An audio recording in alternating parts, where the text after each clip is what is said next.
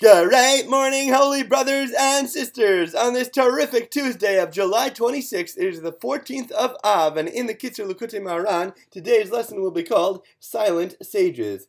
The sage and the tzaddik who merit to comprehend these makifim, the surrounding levels of knowledge, must be able to teach both those who dwell up above and those who dwell down below. This means that he must be able to show those people who are at a high spiritual level that they actually know nothing at all about God, as in, what have you seen? What have you understood?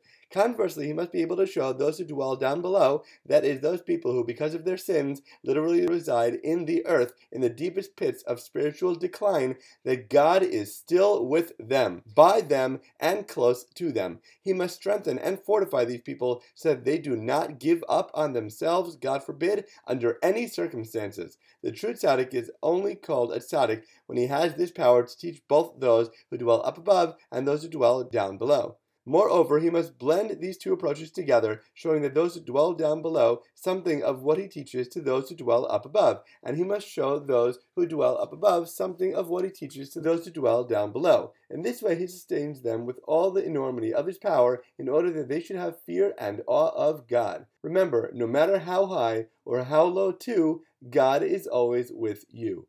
This sage of the generation must also show how to speak with each and every person and how to make offense for his words. Avos 6:6. This means that he must know how to keep silent when necessary so that his listeners do not entertain questions and answers that are forbidden for them to entertain. This means that he must know how to keep silent when necessary so that his listeners do not entertain questions and answers that are forbidden for them to entertain. A good teacher knows when and what to say, but more importantly, when not to say anything at all. Through the hints and allusions that the true Rav conveys to his students, since when the Rav learns with his students and instills knowledge and fear of heaven in them, there are things that he cannot explain to them explicitly, so he makes offense for his words, and he intimates these things to his students by means of hints, which are associated with the hands, for he gives his students hints and indications with his hands, then through these hints, livelihood and sustenance are elicited. One may not always be able to express ideas directly, but may still pass over the messages through indirect and hidden stories. A person who wants to draw down livelihood for those people who are dependent on him needs to be a man of valor and not the opposite, what people call a shlim mazelnik, a hapless individual. This is because a person must possess a little bit of dominion,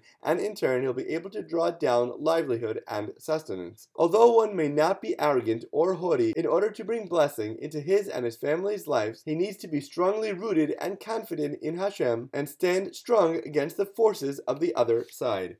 As always, thank you so much for learning together. If you enjoyed this lesson, please remember to like, comment, share, and borrow. And please God, we'll learn again tomorrow.